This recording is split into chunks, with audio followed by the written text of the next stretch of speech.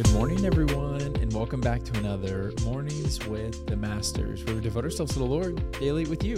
Good morning, you guys. Good morning indeed. We are rounding out with day 7 of our renamed devotional in the Bible app. There's a link to that in the description if you guys want to follow along with us. And as always, I'm going to read the scripture, then Tori's going to pick with the Devo. Let's do it. The scripture is 2 Corinthians chapter 5, verses 20 and 21. And they say this: "So we are Christ's ambassadors. God is making his appeal through us. We speak for Christ when we plead, come back to God. For God made Christ, who never sinned, to be the offering for our sin, so that we could be made right with God through Christ." The devotional is titled Being an Ambassador, and it says this: "A representative is someone who speaks on behalf of another person. An employee representing the company he or she works for, or a member of a family acting as a representative of the entire family, or an ambassador representing a nation. How that representative behaves, acts, and speaks gives either a positive or negative impression of whom they represent. If you have ever encountered a poor customer service from a company, you know how damaging a less than excellent representative can be. Your assumption can easily be the whole company doesn't care about or value its customers. You and I, as followers of Jesus Christ, are his representatives and ambassadors to the world.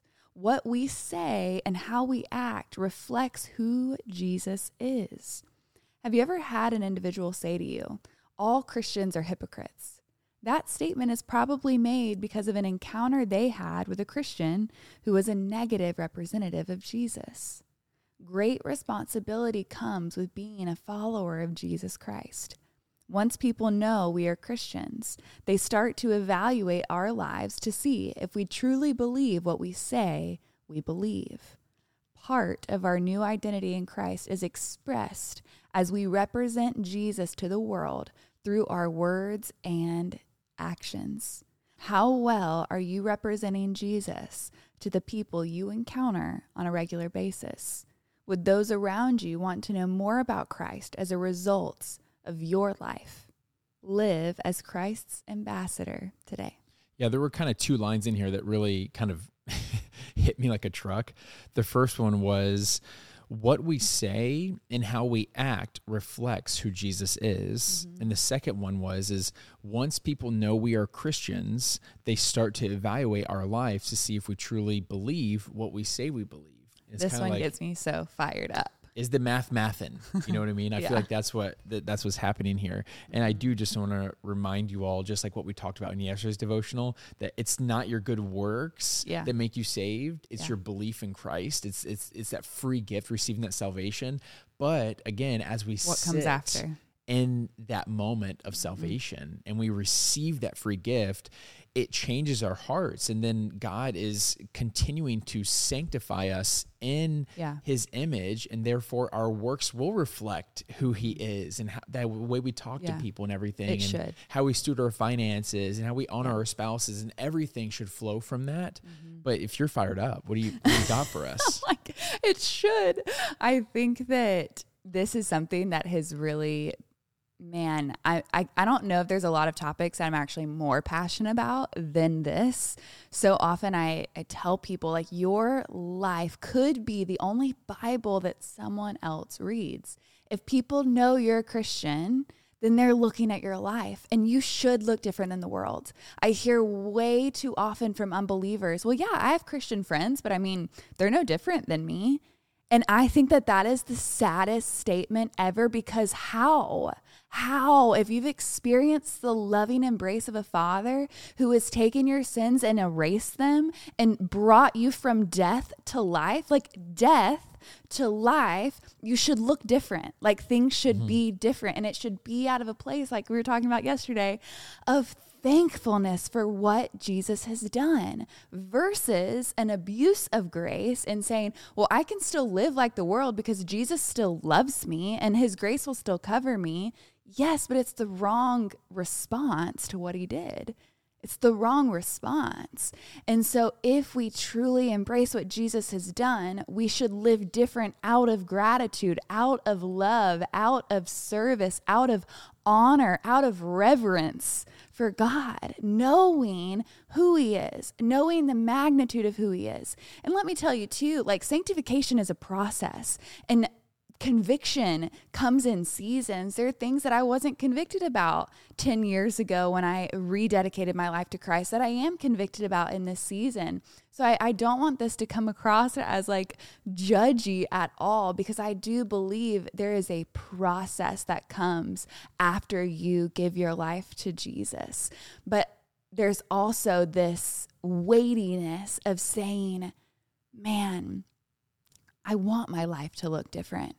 I want to shine his light. I want others to see me, but not really see me. I want them to see Jesus in me. I want them to say, what's different about that person? And it's not because of my talents or my treasures, etc. It's because of my joy in hard circumstances. It's because of my peace when things don't make sense. It's because of my self-discipline to do the things out of obedience to Christ because he's calling me to it. There should be something different about us that pulls unbelievers, and we should live in a way that makes unbelievers question why they don't believe. Yeah. And so what do you think it was during that sanctification process during the sanctification process, not during the, where you had that kind of moment of like, wow, actually, I really do want what I believe to line up with my actions. Yeah. And so was there like a moment where you were like, oh Lord, you know what I mean? Like seriously. Yeah. Yeah. I think that there was a season, it was after college. Some people know the story, some people don't. I had to take a year off of college when I won Miss Florida, and then I went back to college, and there was like this huge, almost like shift because I lived like an adult life, and then I like came back to college where I was like face to face with a way of living that I no longer was living, and it like became very apparent to me of like, whoa, this is how I used to live. It's like your eyes were open. My eyes were open, and then I moved to a different town to help kind of be a part of this new church plant. And I think it was in that season, and honestly, I think it was like a 2-year process. It was getting out of a relationship that was unhealthy. It was being a part of a church and a community that called me higher, called me up. Yeah. So it was accountability too. Yeah. It's interesting that how big of a role that your environment played. Oh, 100%. You know, because on the surface level, if you take like a seed and you go put it on an interstate highway, it's not going to grow, right. You know, but if you put seed in fertile soil, then Lord willing, it's going to flourish. And so I think that's a great reminder for all of us. Yeah. We're all in different seasons. We all are like that's not a bad thing, but just to make sure that you're in an environment that helps you grow and helps you flourish versus an environment that's going to keep you kind of squandered. Right. And so, that's something that kind of stuck out to me. No, it's so true because I recognized, because I'd given my life back to Christ, and then I was in an environment that was tempting again. And there was like one day that I went back to living the way that I used to live. And the next morning I was almost just like so disgusted with it versus in seasons prior, it didn't faze me. But then like once I experienced Jesus and I was in relationship with him, the next morning, the conviction that hit me and just like the repentance that hit me, I was like, man, I don't want to live that way anymore. Yeah. Like I really don't want to live that way anymore. And I think that when you come to a point of true repentance and you ask for forgiveness, that's when that pivot happens. Yeah. And you're like, I have to truly turn. Something has to change. My environment, the people I'm hanging out with, no matter what it is, you have to not think of yourself too highly than you ought, right? Because that's what I did. I'm like, oh, I believe in Jesus, but I can still be in this environment and not be tempted. Well, I was still tempted and I fell. And so I think for me, it was like, man, no, I'm not above this. And so I have to change. Something has to shift. Yeah, and I also just want to give a quick little call up for all those people who are not in a a period of rebellion or who are really honestly just like, it sounds weird to say, but like crushing the sanctification game. Like, you know, like these people, like they're like, hey, I'm honoring God. I'm doing whatever. Right. Yeah. And I want to encourage you that maybe be that good environment for someone else who needs it. So true. You know, and so that could be a great reminder for all of us to understand that we all have different seasons. Yeah. And it's a great opportunity for us to say, oh, I think I could be a light in that person's life. I think I could reflect Jesus to that person. Yeah. So, I'm going to go invest in them. It's really good. Want to pray us out? I do.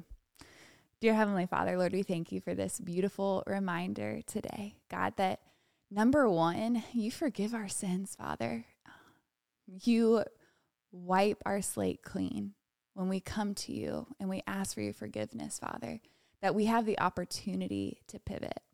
Father, we thank you for conviction. We thank you that you are calling us higher. Lord, would you help us be set apart?